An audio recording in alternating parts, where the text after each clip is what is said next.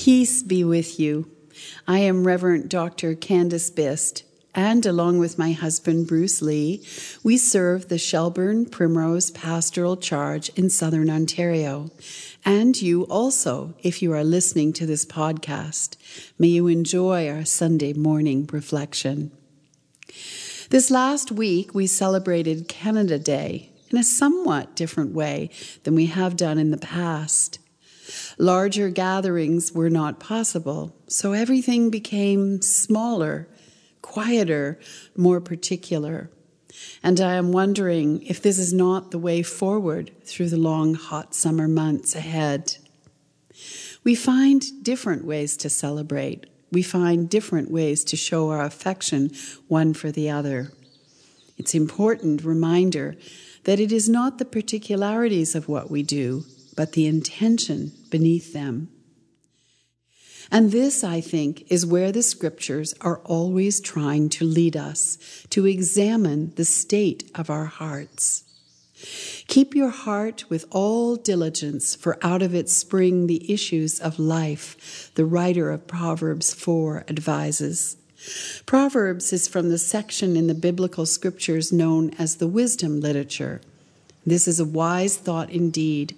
Guard your heart first and foremost, and let your life flow from a heart directed towards God. In the Christian tradition, we learn how to direct our hearts towards the divine from the originator of our faith, Jesus. And Jesus liked to teach in parables, which are a form of storytelling well known in the rabbinical tradition of which Jesus was a part.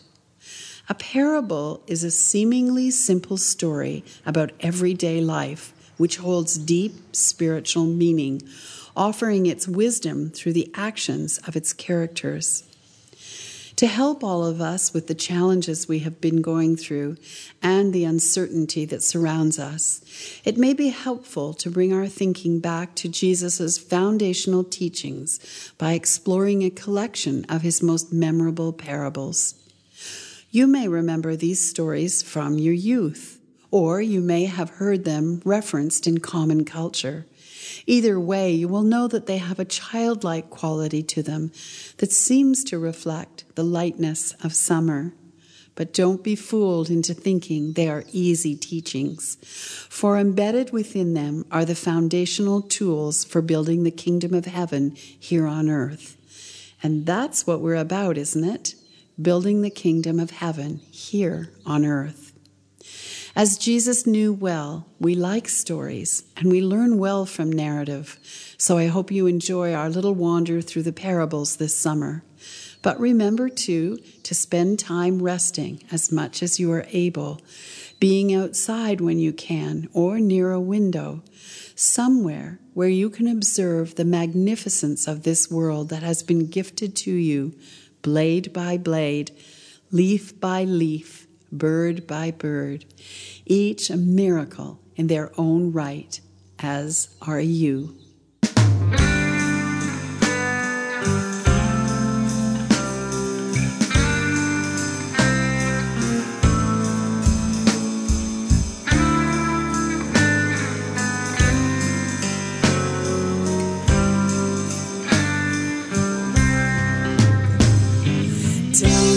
Stories of Jesus I love to hear, things I would ask him to tell me if he were here.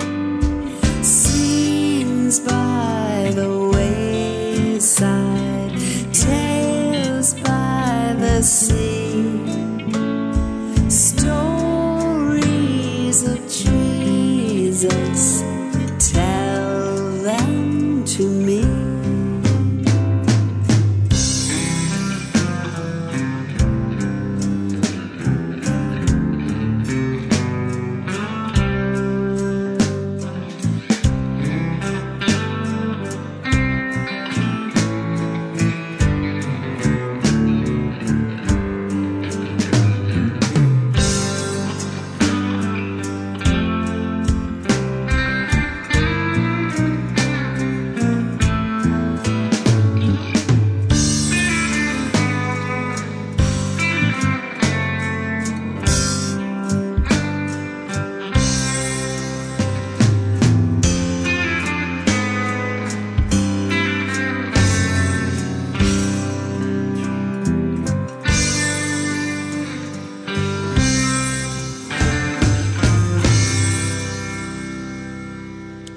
We have two calls to worship this morning.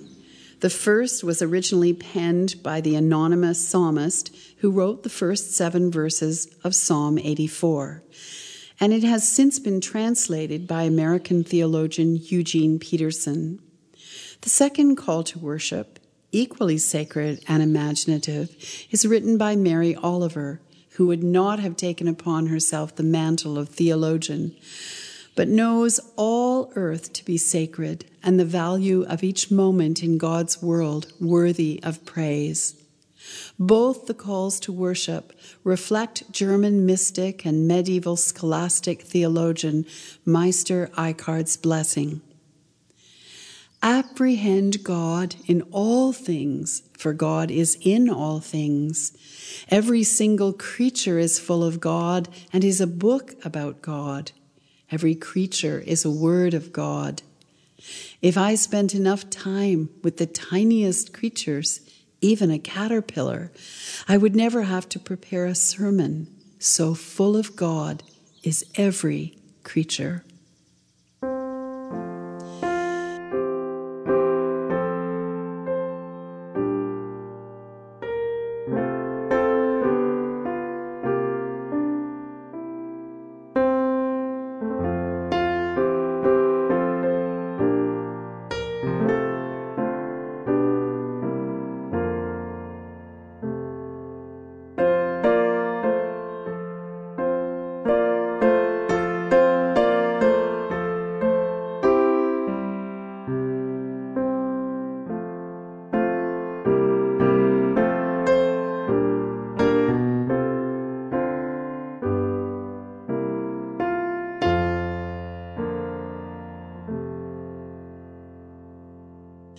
Psalm 84, verses 1 to 7. What a beautiful home, God of the angel armies. I've always longed to live in a place like this, always dreamed of a room in your house where I could sing for joy to God alive. Birds find nooks and crannies in your house. Sparrows and swallows make nests there. They lay their eggs and raise their young, singing their songs in the place where we worship. God of the angel armies, God our King. How blessed they are to live and sing there, and how blessed all those in whom you live, whose lives become roads you travel. They wind through lonesome valleys, come upon brooks, discover cool springs and pools brimming with rain. God traveled, these roads curve up the mountain, and at the last, Zion, God in full view.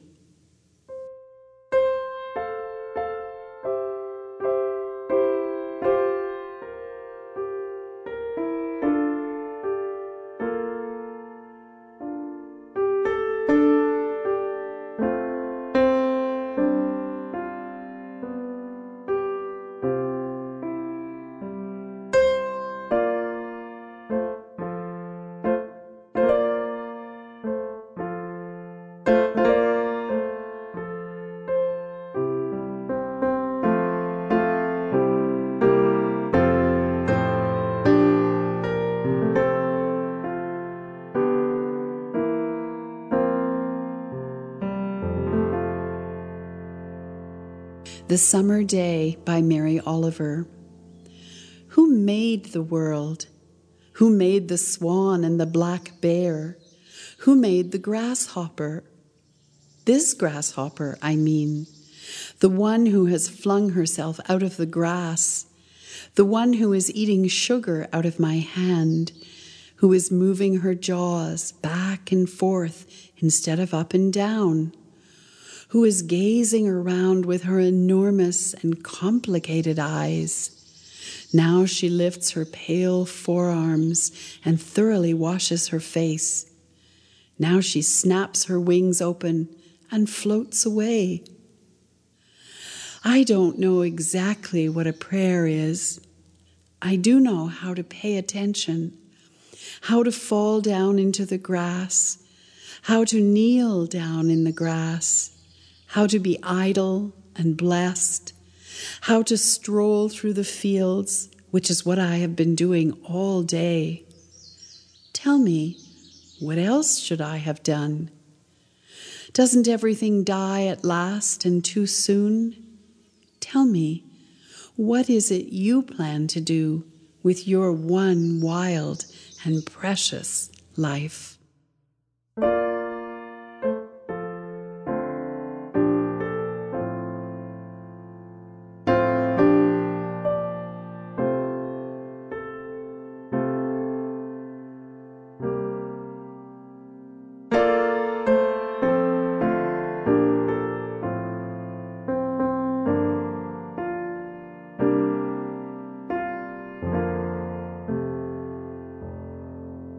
Let us pray together. Gracious One, let us not walk through the beautiful summer that lies ahead in blindness. Let us see in every leaf, in every tree, in every star, in every blue sky, the astonishing masterpiece that you have created. Every life is sacred, every moment sacred, every aspect of nature sacred. Will you give us the sight to see the holy ground upon which we stand? Grant us awareness of the beauty that surrounds us this very day, and may we not take for granted the landscape in which we live, which has nurtured us and offers itself to us so freely and with such generosity. May we be aware that you walk with us always, every step of the way, every breath we take. And in this way, may we hear you, the heartbeat of this world. Amen.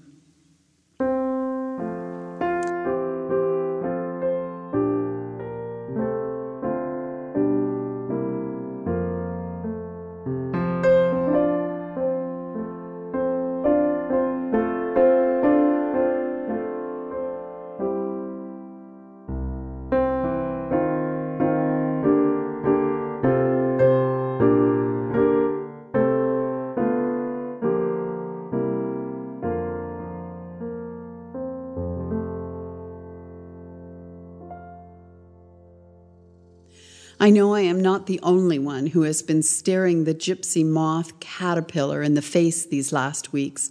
What a dilemma. They have been chomping through the local trees at a rapid rate, leaving little hope for fall harvest. And the deer seem so relaxed.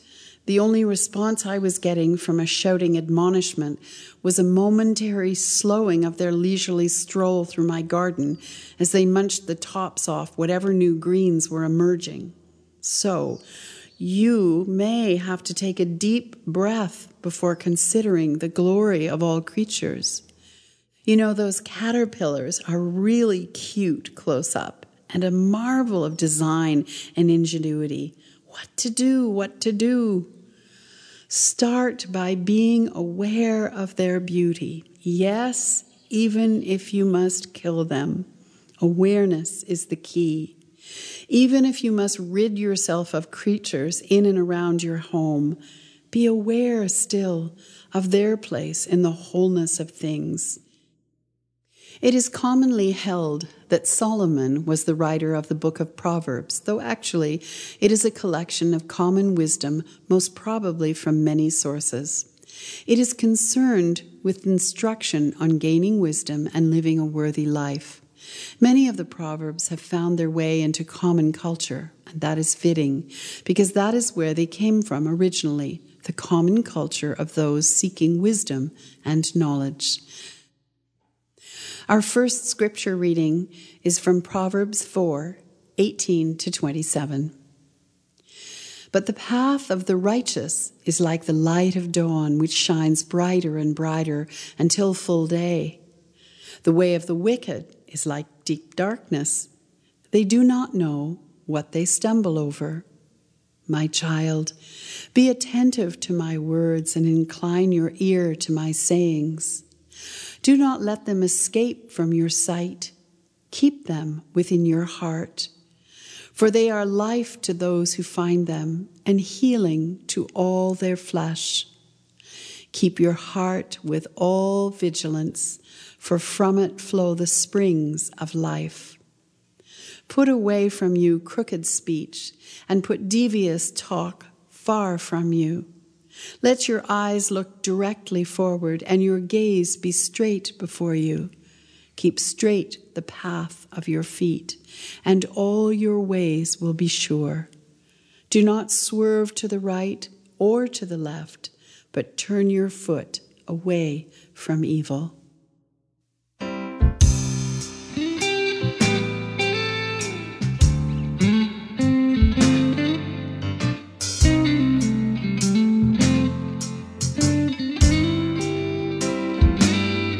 Just as I am, poor wretched blind, sight riches, healing of the mind. Yea, all I need in thee to find, O Lamb of God, I come, I come.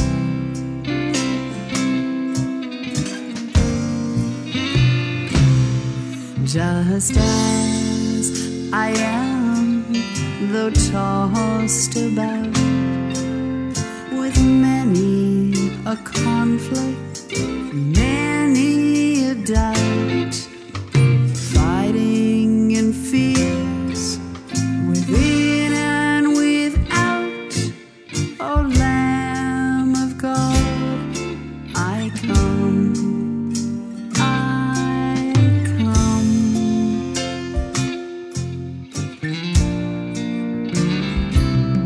Just as I am, thy love unknown has broken every barrier down.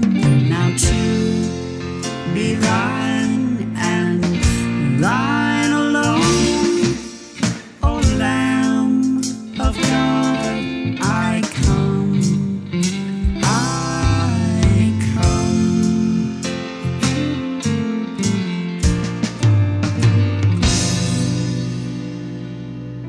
O Lamb of God, I come, I come.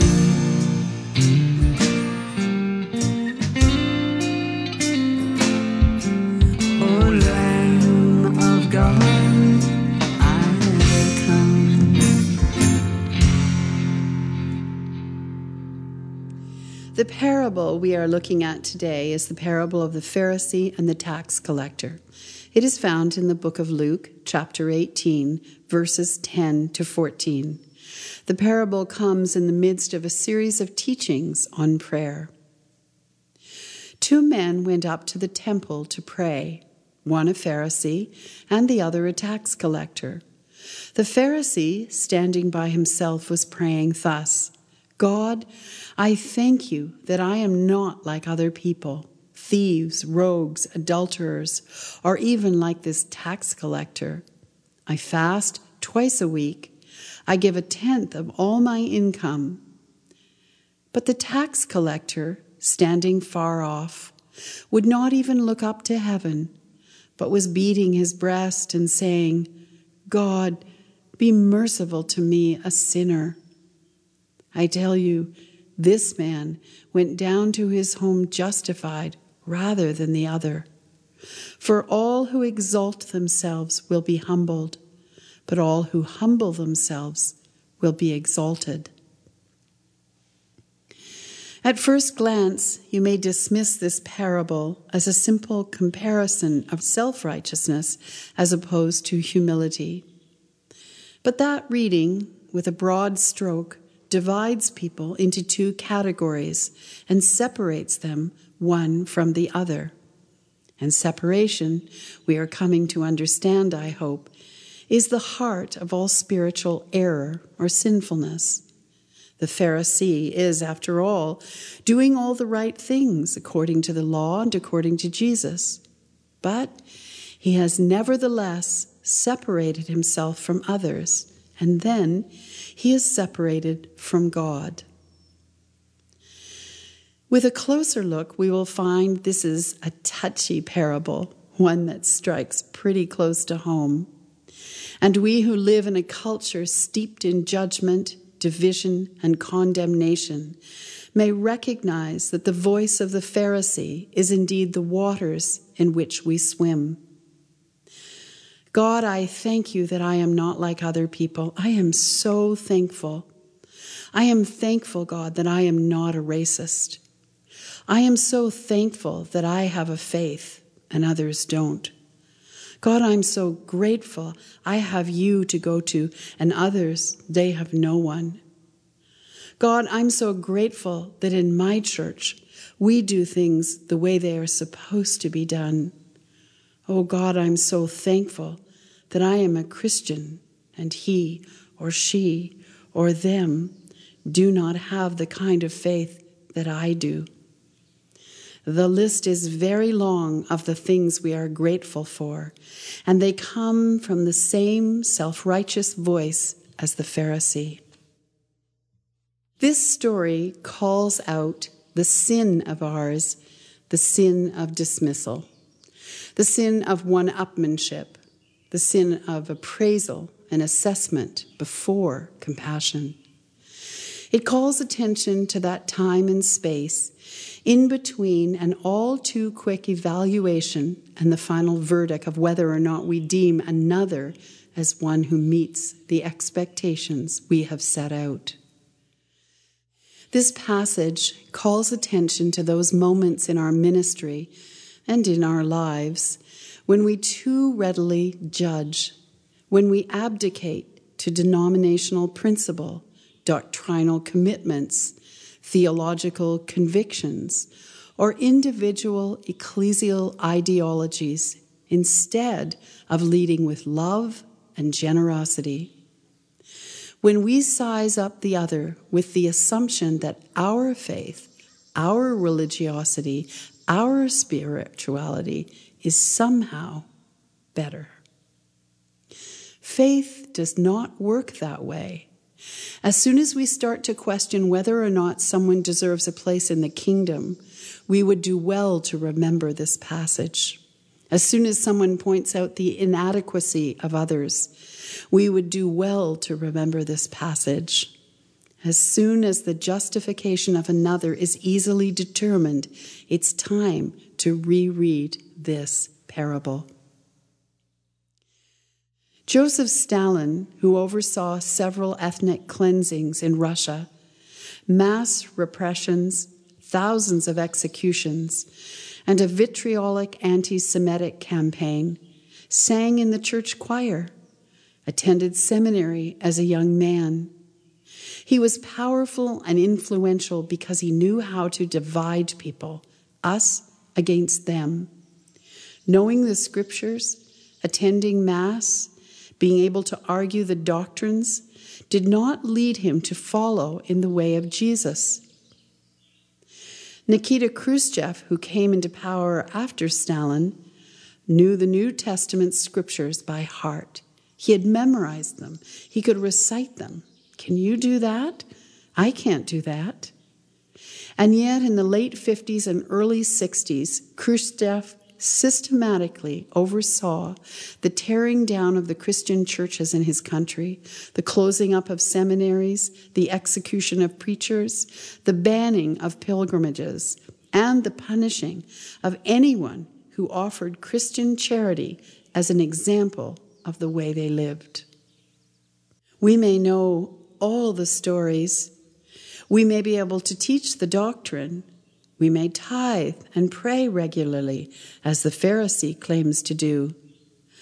But if the end result is that all our good works make us feel superior in any way, separate from others in any way, and therefore free to comment or criticize the spiritual journey of another or interfere in their walk with God, we are the Pharisees at prayer. The tax collector does not even dare come into the temple. So sure is he that he has failed in his effort to please God. He knows he possesses no means by which to claim righteousness. He has done nothing of merit. Indeed, he has done much to offend the law of Israel.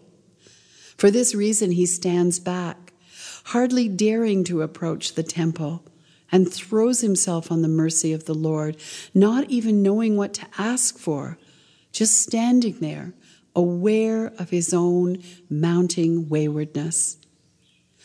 All he recognizes as he stands near the temple is his own great need. At the end of this story, the Pharisee will leave the temple and return to his home righteous. Nothing has changed in his awareness, nor in the heavenly realms. He was righteous when he arrived and righteous when he went home. He arrived separate from others, lacking an awareness of his connection to them, and he leaves separate from God. The tax collector, however, will leave the temple and go back down to his home justified, that is, accounted righteous by the Holy One of Israel. How has this happened? The tax collector makes neither sacrifice nor restitution. On what basis, then, is he named as righteous? On the basis of God's divine mercy. If we are to rage against anything, it may be the limited eye, our limited vision that divides and separates. God is endlessly patient with people's individual spiritual journeys. We may have moments of awareness that shift us profoundly, leaving us looking the same on the outside, but changing our molecular makeup internally. Scientists are discovering that trauma actually shifts the molecular makeup of a person. They are altered in a profound way. So too with deep spiritual shifts within us. We are changed really, actually. We have created new pathways in our neurosystem. But the outward changes are not always immediate. Paul fell off the donkey on the way to Damascus, struck down in a deep awareness that he was traveling in the wrong direction for the wrong purpose. But it took him the rest of his lifetime and a lot of muddled backtracking in the scriptures as he tried to work out in his life just how to adjust to the strange new world that was divinely led. John Newton, who famously wrote the beautiful lyric to the popular hymn Amazing Grace, did not take upon himself the mantle of slave reformer immediately following his revelation and his great gift of mercy from God. Newton was on a sinking ship off the coast of Nova Scotia when he fell to his knees in terror, fearing for his life. He knew he was a sinner. He swore before God he would change his ways and lead a life worthy of God's affection. The storm died down. Newton was saved. Grace had been extended and mercy. But Newton continued on for several years as a slave trader, even after his great epiphany. It was only later, over time, that the great gift of mercy he had been given lifted the veil over his eyes, and he saw with deepening horror what he was doing. And only then did he give up trading in slaves, become a priest, and help William Wilberforce's campaign to end slavery in England. The publican hovers near the entrance of the temple, aware only of his own error, his own sin, aware that all is not right in his world. He makes no promises. He simply sees himself and the world as God does, and he is horrified. And God extends mercy instantly. Does God expect instant change? No.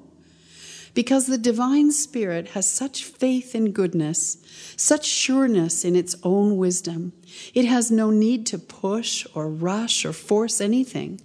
God offers mercy and then in love waits for the flourishing that will result from this great gift, and the flourishing always comes about.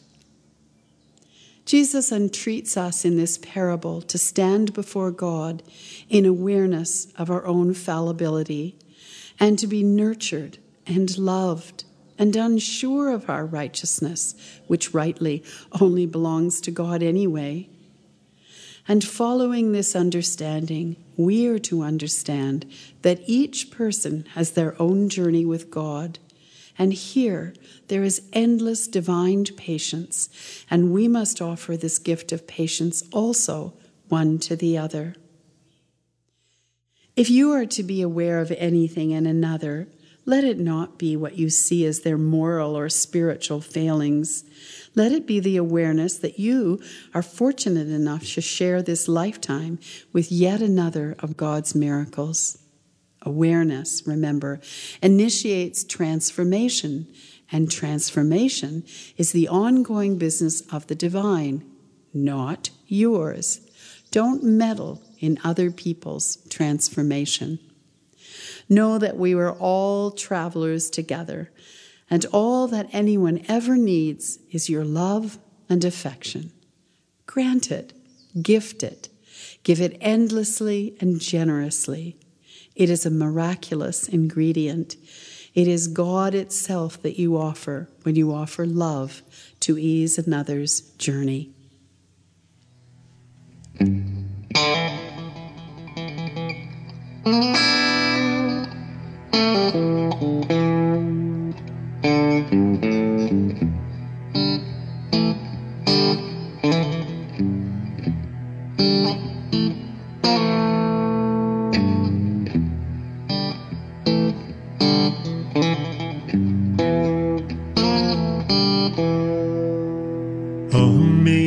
Amazing grace, how sweet the sound that saved a wretch like me.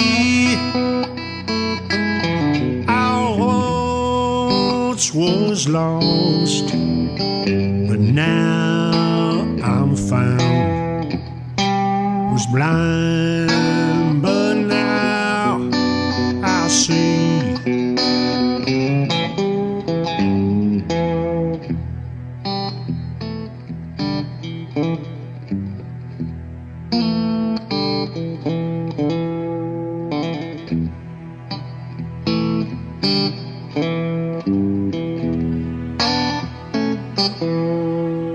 It was grace that taught my heart to fear, and grace my fears relieved.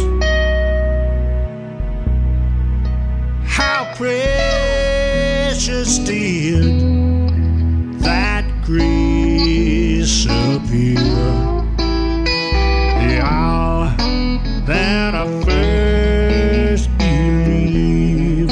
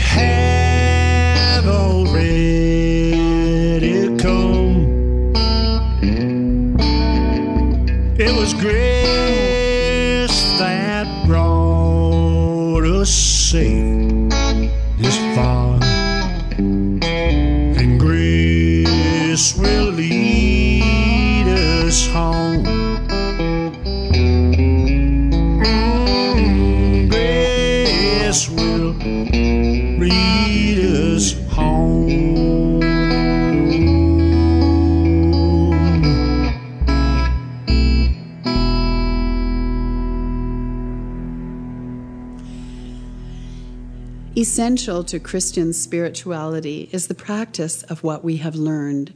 So I will ask you this week to continue your practice of awareness, of allowing the scales to drop away from view so that you can see with the fresh eyes of Jesus. If you do nothing else this week, that will be a considerable amount. And as several conversations this last week have centered around the need for forgiveness, I will remind you again that forgiveness, the giving and receiving of it, is foundational to our faith and to our mental and emotional well-being as well. I will quote again from Richard Rohr in his book, Breathing Underwater. Nothing new happens without apology and forgiveness. It is the divine technology for the regeneration of every age and every situation. The unbound ones are best prepared to unbind the rest of the world. Forgiveness is the divine technology for regeneration, or we may say transformation. If you are having trouble with forgiving someone in your life, begin by forgiving yourself. Ask in prayer to have your blinders removed, to have your focus turned away from the other person, to see where you have failed to live out the promises of God in your own life. Pray for simple awareness, leaving aside your own agenda. When you stand open to receive awareness, you will also receive the mercy that God extends. And then perhaps you will be able to extend that same tenderness towards the one to whom you have been separated. And here, from this place of connection, you will find forgiveness is gifted to you and to the beloved other in a kind of miraculous spaciousness. Know yourself blessed this week. Look about you at the wonder of summer. It does not last long in Canada, so make the best of the warm weather. No complaining about the heat. Continue to look after yourselves and one another. Stay awake, stay aware, and know God's mercy is endless and the divine patience knows no end. Good thing for us, for we appear to be slow learners. And know that the love and peace of God, which is beyond understanding, is with you. And the grace and compassion that was in the heart of Jesus is in your heart also. And the fellowship and the guidance of the Holy Spirit is with you this day and all days.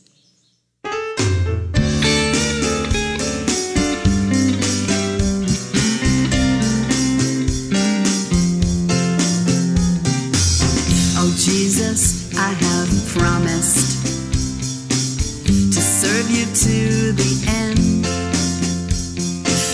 Remain forever near me, my Savior and my friend. I will not fear the journey if you are by my side. No, I wander from the pathway if you will be my guide. Oh, let me hear ye speaking words so clear and still above the storms of passion, the murmurs of self